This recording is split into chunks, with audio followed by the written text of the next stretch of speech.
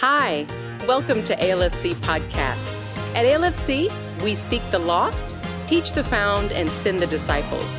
We truly hope you are encouraged by this week's message. Buddy, I am so grateful to be here, and I'm really glad you're here too. You know, when you are in sometimes a season of confusion, I'm just so glad that there's a place I can go on a Wednesday night and I can worship God. I can feel His presence. I can be with other Christians. Because when you are in a time of difficulty, and especially a time of kind of bewilderment, what is most necessary and what God wants to give us the most is an encounter with Him. God wants to give you a divine encounter. I love reading Christian books. I love reading a really good Christian book that gives me wisdom and insight. But that book is different than a divine encounter with God. I'm a part of a small group, and I get together with a group of guys, and we pray for each other. And the Bible tells me I should do that, and I'm so grateful for them, and I do that, and it's a really rich time. But even that small group is not the same thing as a truly divine encounter with God.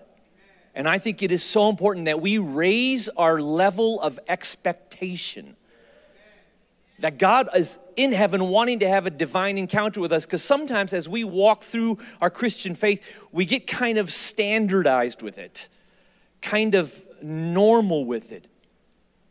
And we forget that there is this God, this divine creator of the universe who knows the hairs on your head, who is waiting to meet you in a way that will just blow your mind. And we're going to look at a divine encounter that took place in the Old Testament with a prophet named Isaiah. Isaiah is the most quoted prophet in the New Testament. He was a prophet for many years before he had this divine encounter. And when we read about this divine encounter, it seems almost crazy how it's written in some ways. What Isaiah teaches us is not so much his words, but his own personal story. Because Isaiah lived in a time where there was this king, and Isaiah was a nobleman. He was like the Shakespeare of his society. So he hung out with the elite, and he would have known the king. He would have had meals with him. And this King Uzziah, he was a good king. He started out good. He became a king when he was a teenager. He reigned for over 50 years. But later in his reign, he lost the plot. He just kind of went off the rails. And Isaiah is a part of all of this, although we're not quite sure what Isaiah is doing or what he's saying. And then this king dies, and it wrecks Isaiah. And in his moment, in his season, he is confused. He doesn't quite know what's going on. And he needs something new from God. He needs a divine encounter. It's kind of like us, you know, you go through a season like when you go, I need something new. I need a divine encounter. I need God to show Himself to me in a way that will just blow me away and re-engineer my faith and my hope and my convictions and my calling. So I want you to open your Bibles to Isaiah chapter 6. And I want to read to you this encounter. And from it, we get some insights into the actual kind of encounter God wants to have with you and with me. In Isaiah 6, verse 1. In the year that King Uzziah died, I saw the Lord high and exalted, seated on a throne, and the train of His robe filled the temple. Above Him were seraphim, each with 6 wings. With 2 wings they covered their faces, with 2 they covered their feet, and with 2 they were flying. And they were calling to one another, Holy, holy, holy is the Lord Almighty. The whole earth is full of His glory. And at the sound of their voices, the doorposts and thresholds shook, and the temple was filled with smoke. Woe to me, I cried, for I am ruined. For I am a man of unclean lips, and I live among a people of unclean lips. And my eyes have seen the King, the Lord Almighty. Then one of the seraphim flew to me with a live coal in his hand, which he had taken with tongs from the altar.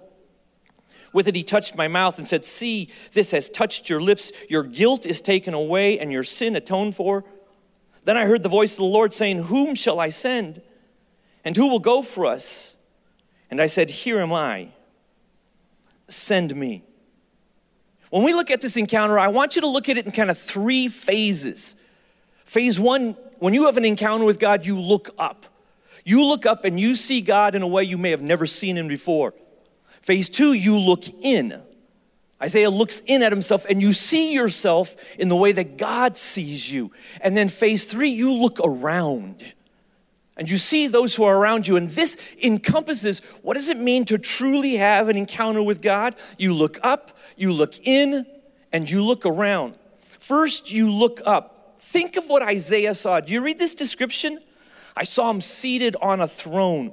Seraphim, these winged creatures. I mean, this is amazingly cool stuff. Wouldn't you have loved to have been there? This is like Fantastic Beasts and Lord of the Rings. This creature with 6 wings and 4 of them are covering eyes and feet as a sign of humility, and 2 are flying and working, and they're crying out, holy, holy. The temple is shaking. There's smoke. This is not a normal experience. You say, I could have that? I'm not saying you're going to see a 6-winged creature. But yes, God wants to encounter you in a way that you would walk away from it and you'd go, I can't really even describe to you what happened. But I know I was in the presence of the Lord. And it was like nothing else that I've experienced. Here are these seraphim. To our knowledge, Isaiah had never seen them before. These angelic kinds of creatures. Do you know our walk of faith is really made up of kind of 2 dimensions? There is the dimension of familiarity and there's the dimension of surprise. Familiarity is good. We know the Bible, we read the Bible, we study the Bible. We know how to pray, we know how to worship. We're familiar with that stuff. When you came in, you probably sat in the same chair you sit in every Wednesday night. There's a familiarity. That's a good thing. There's a stability in there. But God also wants our walk with him, our faith, to have this dimension of surprise, where he shocks us, where we just go, wow, what was that? And I discover in my life, sometimes I get it a little out of balance. I got a lot of familiarity and not nearly as much surprise. And God and his Spirit challenges me, Joel, do you really believe that I can surprise you? Do you really have a faith that you could have an Isaiah experience? That you would walk away from it going, not even be able to find the words for it? These seraphim, they say, holy, holy, holy in the Hebrew language. When you repeat a word, you are bringing such emphasis to it. And they are there and they're flying around and they're declaring the identity of God, this transcendence, this majesty, this holiness that's there. I've been watching this documentary that Will Smith did about the earth. It's the coolest documentary. And he was on one and he was talking about the speed of what things are happening. And he talked about how we are currently in this very moment hurling through space at 67,000 miles an hour. And we don't feel it. We're just going 67,000 miles an hour and we're sitting comfortably in our chairs. This was all created by his breath. And yet sometimes we treat God like a personal assistant. We have our dreams, our desires, our ambitions, and we want God to help us with that. And he becomes kind of like my personal assistant. When we have an encounter with God, it is not about discovering him as a personal assistant. It is about discovering him as this creator God and how holy he is and how other he is, and yet how he knows the very hairs on your head. It says there is glory. The temple is shaking. There's like this earthquake going on. Many of you know I moved to California, my family and I did 10 years ago. We were from Chicago. There are no earthquakes in Chicago. It is a safe place to live. Then we moved out to Southern California. We had been here for 2 nights. We were in an apartment, and all of a sudden, there was an earthquake. I'd never been in an earthquake in my life. It felt like there was a train going through our living room. The whole thing rumbled and shook, and it terrified me. because I had like no place to go. Everything is moving. Everything is shaking. So then what do? I've never lived in California. When it ended, I went out onto the balcony of my apartment to look around to see what was going on. It was a typical newbie mistake. You don't go on a balcony after an earthquake. But I'll never forget that experience. Isaiah's having somewhat of the same experience. There's a shaking going on. And it's there as a picture for us. Because when we have an encounter with God and it begins by looking up, God comes in and he says, I'm going to shake you. This will not be a soft, simple, normal, understandable experience. But I'm going to shake you. Isaiah needed to be shaken. He knew it. With the death of this king, with what was going on in his life, he just knew he needed to be shaken. And maybe you need to be shaken. Maybe there's some mindsets you hold about what you're able to do and what you're not able to do, and God just needs to shake them up. Maybe you're attached to stuff in a way that Pastor Adam was talking about, and God just needs to shake that up a bit. Maybe there are some past hurts, and they are defining your life right now. And they have you in such a bondage. And God just wants to shake that up. Sometimes we just get in a funk, and there's this gray cloud that kind of hovers over us. And we need an encounter with God that is not subtle. We need an Isaiah experience. We say, God, just shake me up. Whatever you want to do, however you want to show yourself, you shake me up because you are the weight around this. Think of if there was this bucket of water, and I took a huge rock and I dumped it in the bucket of water. All of the water would shake because the rock is what carries the weight, not the water. Our lives are like that water, and God is like a rock. And if he's just a little pebble and you drop him into your life, hardly a ripple. But when you know the glory of God, and you know the weight and the size of God, and he dumps himself into your life, all of a sudden everything gets shaken up. So like Isaiah, if you're saying, I want an encounter with God, get ready. Because it won't be subtle. It'll be God wanting to show himself. This encounter, it's not replaceable. I'm not saying you're going to see angels. But I am saying you're going to see God. And you're going to see him in a way you don't normally see him.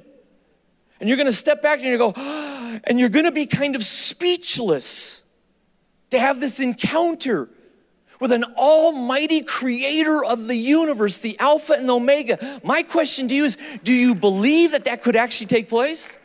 Do you literally believe that this God wants to have that kind of an encounter with you? Because if you look up and you believe that, yes, God, I want to have that encounter. When you have that kind of encounter, then you begin to look in. It leads you to looking at yourself. When you read this story of Isaiah, the moment he encounters God, he does not shout out, hallelujah. He cries out, woe is me. Because all of a sudden, he sees himself in contrast to how amazing God is, and his first response is to, whoa. We see this throughout Scripture. Moses did it, Jeremiah did it, Abraham did it. Remember Peter? Jesus comes to him and says, hey, Peter, you know what you need to do? You kind of need to throw your net on the other side of the boat. And Peter goes, I'm kind of the fisherman here, Jesus, but you're the teacher. I'll do what you want. And Peter does it, and there's this huge miracle. The very next thing that Peter does is he falls on his knees in front of the Lord, and he says, get away from me. I'm a sinner. When you have this encounter with God and you look up and you actually see the glory and the majesty and the transcendence of God, the first thing that takes place is you look at yourself and you go, oh, woe is me. We do that in the natural. You ever encounter somebody who's a lot better at something than you are, that you thought you were good at? I know this is hard for you to believe, but many, many years ago, I was a really good basketball player. I got a scholarship to Westmont College. Now, I went to university, I didn't take that scholarship, and I started playing basketball with some other guys, and they were amazing. And I thought I was pretty good when I was in high school. And then I started playing with some other guys, and I went, I suck. If we look at ourselves in contrast to people and realize, I thought I was a good singer. I thought I was pretty intelligent. I thought I knew the Bible. I thought I could play basketball. If we look at ourselves in contrast to people and realize, what happens when you look at yourself in contrast to God? You come encounter with God and you go, wow. And here's what Isaiah says. He goes, I've got these unclean lips. Now, Isaiah doesn't explain to us what his sin is. Did he slander God? Did he have pride out of his lips? Maybe when his king fell off the rails, he just stayed quiet. Undoubtedly, he probably knew the principle, out of the heart, the mouth speaks. So although we don't know it, Isaiah, when he comes in contact with the holy God, goes, wow, I got this issue. You see, Isaiah discovers he's kind of the problem. We live in a world where everybody blames everybody else. Republicans say it's the Democrats' fault. Democrats say it's the Republicans' fault. Union says it's management. Management says it's union. Old people say it's the young generation. The young generation say it's the old generation. Everybody's blaming everybody else. You have an encounter with God, and your first response is to go, you know what's wrong with the world? Me. It's my fault. I'm the one who is missing out here. Now picture what happens. For a moment, because you can't live there, for a moment, Isaiah's first response is the encounter of God, to be aware of his sinfulness. And all of a sudden, he sees one of these creatures pick up with tongs this fire and come right at him. The moment Isaiah confesses his sin, God attacks. And in Isaiah's mind, in the Old Testament, fire, it's always the judgment of God. And Isaiah has recognized his sinfulness, and now he sees the judgment of God coming at him, and Isaiah's conclusion is, I'm a goner. It's all over. And then the most miraculous thing takes place. Instead of judgment, there's redemption. Instead of cursing, there's grace. And these two go hand in hand for Isaiah, and they go hand in hand for us. When you have an encounter with God and you look up and you become aware of, wow, the majesty and amazing holiness of God, your first natural reaction will be, oh, I'm a sinner, but you don't live there. You start there, but you do not live there. Sin then comes this grace. And what happens a lot of times as followers, we live in one of two camps. It's always only sin or only grace. Those of us who live in only sin, we live with shame every day. We hear people tell us, God's forgiven you, your grace is there, but we look in the mirror and all we see is shame because we look at all the bad stuff we do. We look at the ugliness, we carry the past, we carry the present, and we just live there. We never get out of Isaiah's, woe is me. But then there are some of us, and we only live in grace. We only live in this kind of freedom and liberty. And we never started with, woe is me. If you do not know the condition you were in, you will never fully get a hold of this majesty called amazing grace and what God has done for you. They always work together, and that's what this picture is about. When you have an encounter with God, it is such an otherworldly experience. It is so different than anything in the natural. It is this surprise, and you go, whoa, and your first thought is, wow, what's wrong with me where I've fallen short? And then grace just floods that room. Look at what happens in this picture. There is an altar. And in the temple, this altar, it's actually a picture of Jesus. Think of the description in Isaiah. But as I give you the description, think of Jesus and the cross. Because thousands of years after Isaiah, a temple would be shaken. So much so that the veil would be ripped in half. There would be an earthquake and darkness would cover the land. Do you see how Isaiah's encounter is really a foreshadowing of who Jesus is? Jesus would be in the garden, and a prayer to the Father would be, woe is me if there's any way that I don't have to take on the sin of the world. But no angel came to the Son of God and touched his lips. He was willing to go to the cross, to die, and to resurrect for you and for me. And that's why this encounter becomes so important, because both sin and grace always work together because they show the love of Jesus. That's the gospel message. You are so much worse off than you think you are, which is a statement that so stands against society.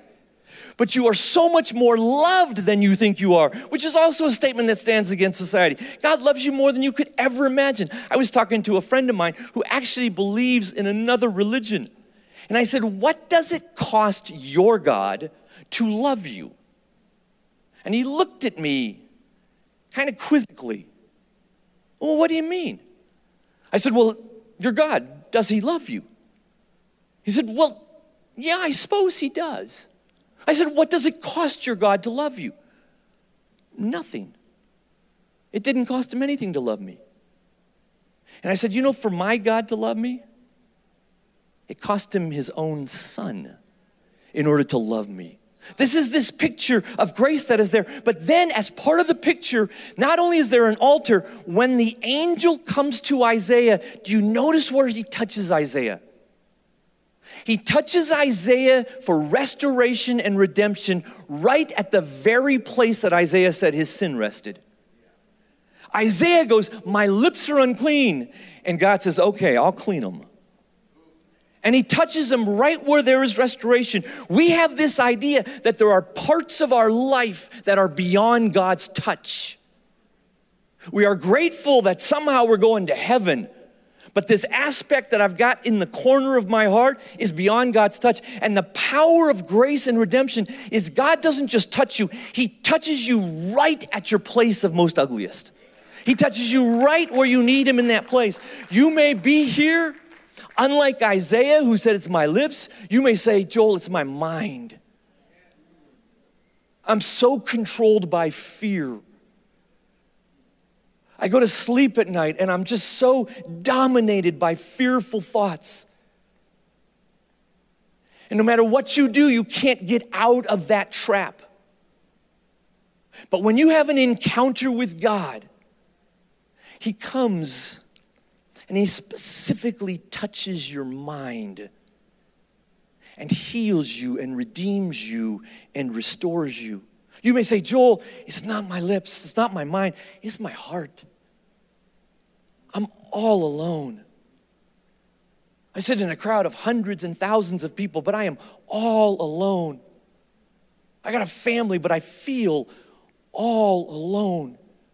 And no matter what I try to do, no matter what I try to fill that void, I'm just all alone. And it is your heart that is broken, and it is your heart that is dark. And when he comes and he touches your heart. This picture of Isaiah shows us that when we have an encounter with God, God doesn't just generally redeem us. He knows specifically where your struggle is. He knows where your hardship is. He knows where your sin is. And he comes specifically to you at your very point of need. And that's where he touches you. Do you believe that's what God wants to do? Can you say, yes, I believe this is what God wants to do. He wants to have an encounter with me where I'm blown away by his presence, where I'm confronted with what's going on in my life, and yet I discover his amazing grace. We look up, we look in, but then we look around. Because the story doesn't end with Isaiah being touched by God, leaving the temple going, wow, thank the Lord I'm free. Because God asks this question. Because God knows he's got children all over this world living right next door to you who have not had an encounter with God. Isaiah goes from woe is me to here I am in an instant. Now he's already a prophet. He's already kind of in ministry. What is going on here? Here's what I think is actually happening. I think Isaiah, because of his gifting, because of his status, because of his lineage, he had been put in that place. Some of you know this. You're in here because your parents are Christians, your grandparents were Christians, and you're genuinely a believer. Don't get me wrong. But there's a normality to it. There's a culture to it. And all of a sudden, Isaiah, when he has an encounter with God, he goes from kind of a professional prophet to discovering a call that comes out of his identity. He kind of goes from being a Shakespeare to just being a vessel for God. He says, here I am. God doesn't even tell Isaiah what he wants him to do, and Isaiah quickly says, yes. Because it's no longer about his self-significance.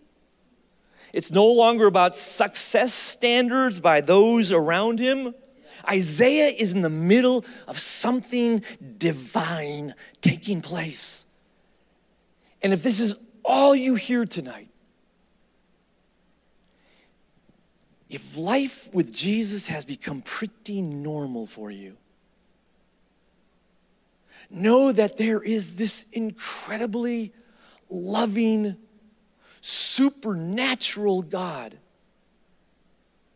who wants to have a divine encounter with you. He wants to meet with you in a way that you will not be able to describe.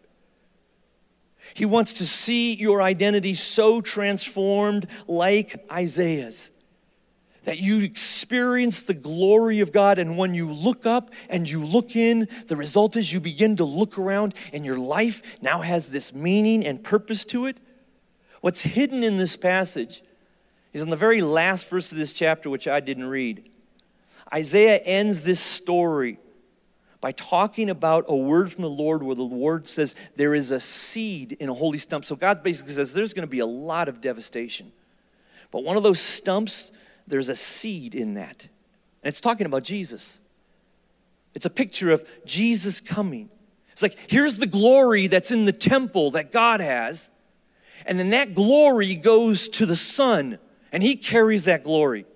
But then listen to what Jesus said about that glory in John 17. He's talking to the Father, and in John 17:22, he says this, I have given them, that's you and me, I have given them the glory that you gave me.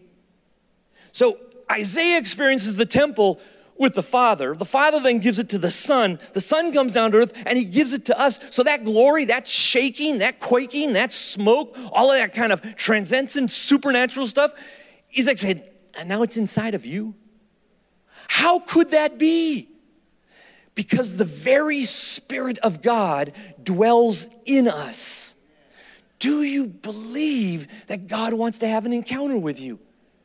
He's put himself in you. He says that they may be one, I and them and you and me, so that they may be brought into complete unity. Then the world will know that you sent me and have loved them even as you have loved me.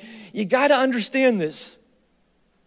The encounter that Isaiah had in the temple was for him. But when we have an encounter in the New Testament through the Holy Spirit, it's for us.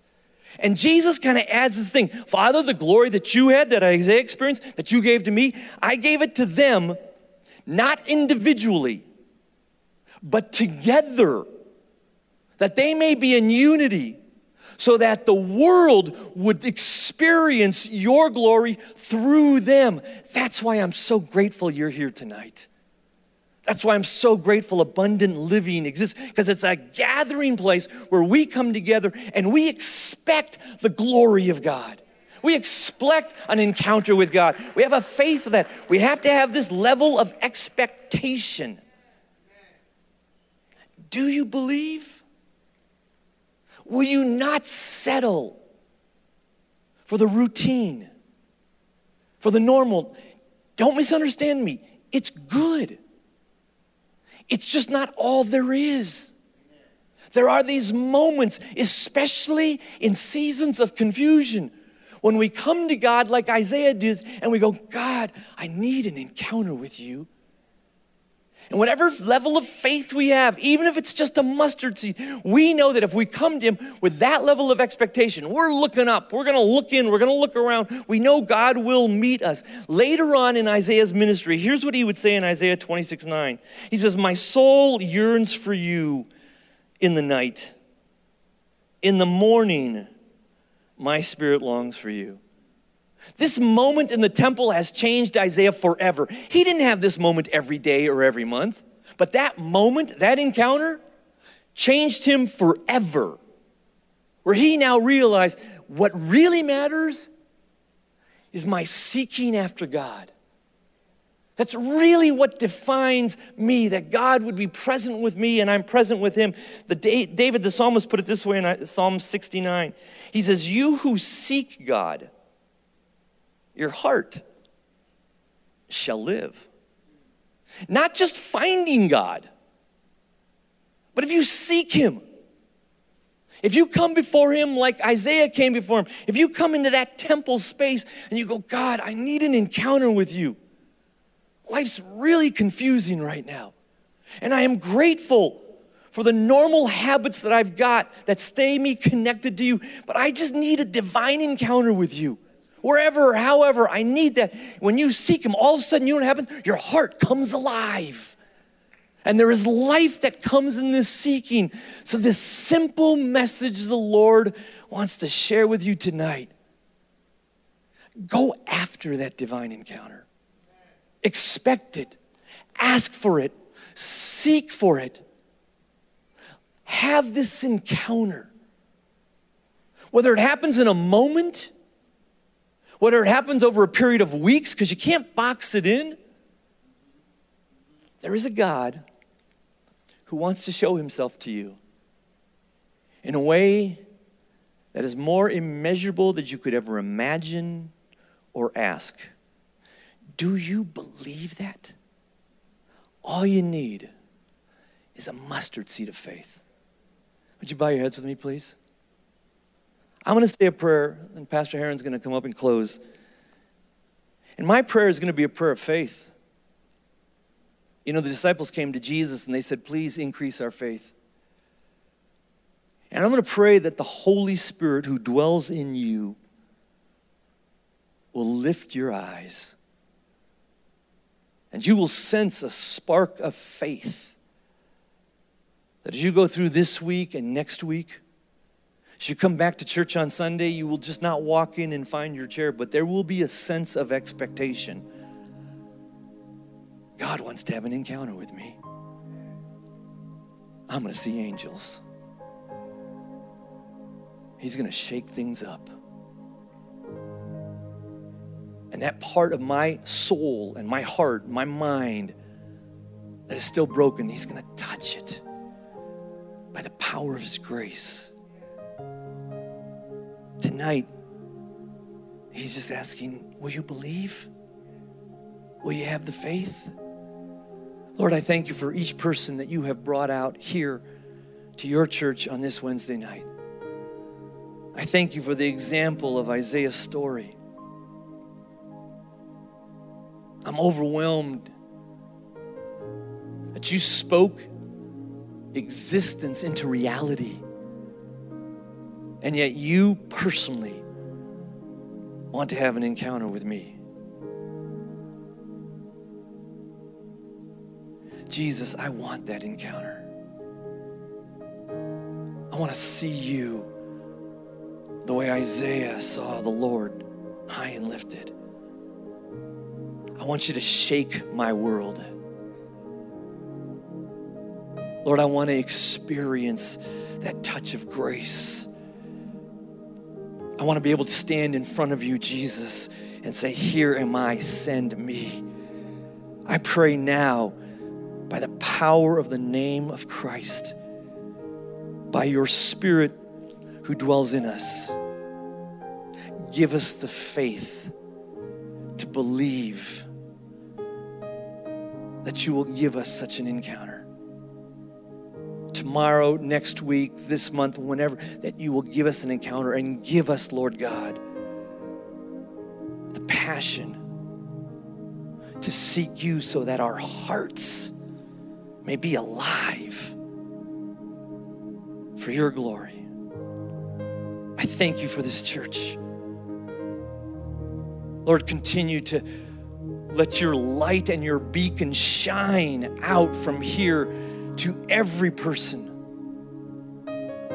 May this continue to be a place where people encounter you in a way that they cannot even describe, because you have given us your glory and we are together.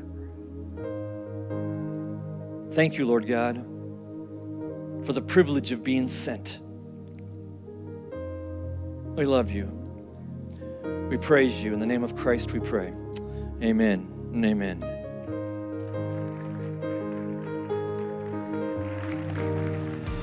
Really hope that you enjoyed the message. If you said yes to Jesus Christ, we want to say congratulations and give you some resources to walk out your faith. Text NEXT to 81411, where you will get free information on that journey of faith. Be sure to tune in next time for more inspiring messages.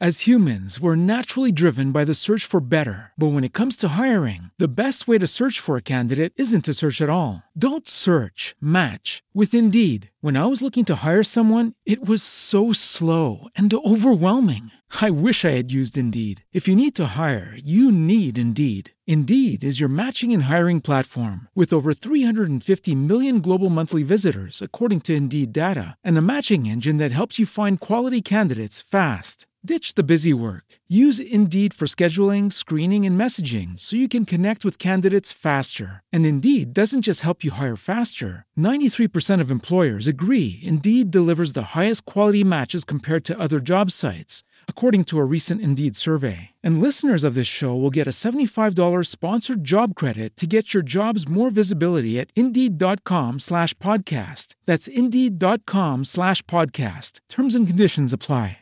With Lucky Land Slots, you can get lucky just about anywhere. Dearly beloved, we are gathered here today to... Has anyone seen the bride and groom? Sorry, we're here. We were getting lucky in the limo and we lost track of time. No, Lucky Land Casino, with cash prizes that add up quicker than a guest registry. In that case, I pronounce you lucky.